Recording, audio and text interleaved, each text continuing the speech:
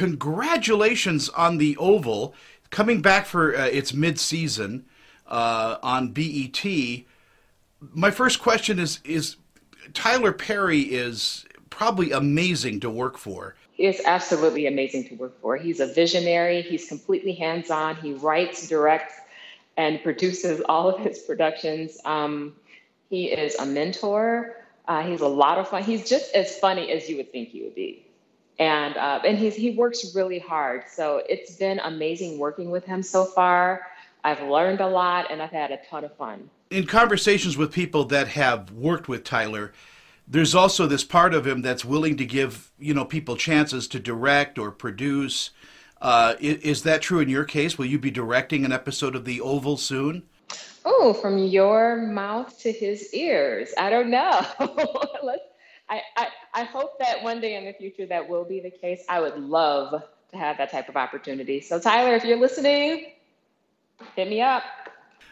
So tell me a little bit about The Oval. This takes place behind the doors of the most famous address in the United States, the White House, and you play the president's wife. Absolutely, absolutely. The Oval is a story about a family that's been placed in the White House by powerful beings, and it follows the staffer's home. So you have their story. There's kind of an upstairs, downstairs type situation, and you also pull back the curtain behind the on the first family, and there's a lot of volatility there. My character, Victoria Franklin, is a whole nut.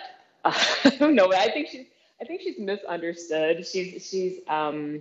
She's very driven. She's very bright. And she gets things done by any means necessary. So it's a lot of fun playing the character, and it's even more fun watching. A lot has been written about different first ladies. Did you do a lot of research? You know what? I tried to come from a different place with this character because I didn't want to draw from any. I didn't want to be accused of drawing from any of the first ladies previous. So.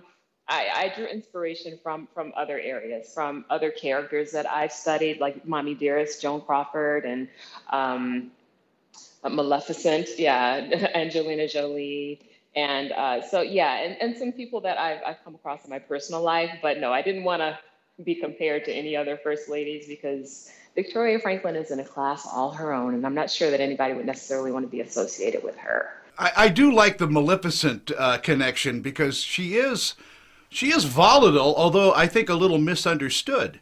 Absolutely, yes. She is misunderstood. There are a lot of layers to Victoria, and I don't know that they were necessarily peeled back the first half of the season, but as the story goes along, people will learn more about her and I think come to understand her and maybe even love her even more. I think so, too. And if you draw from first ladies, you can go on either side. I mean, you can go to Jackie Kennedy, who was probably terrific, or Mary Lincoln, who just went nuts.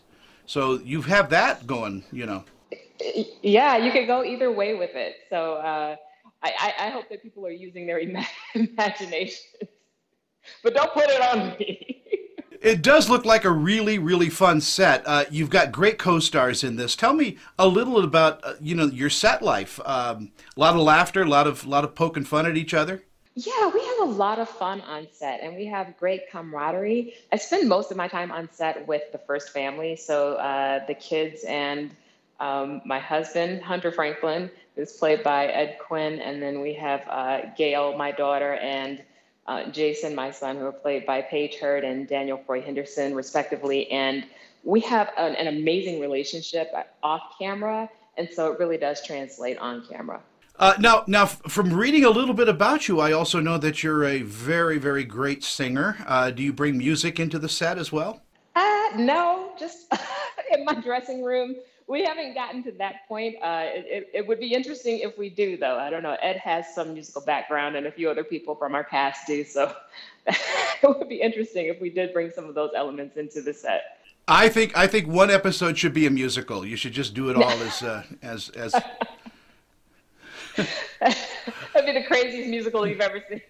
Well, Kron, it is so amazing to talk to you, and congratulations on the Oval and all your success there. And I'll give Tyler Perry a call and see if I can't get you to direct. How about that? I hope you're able to reach him.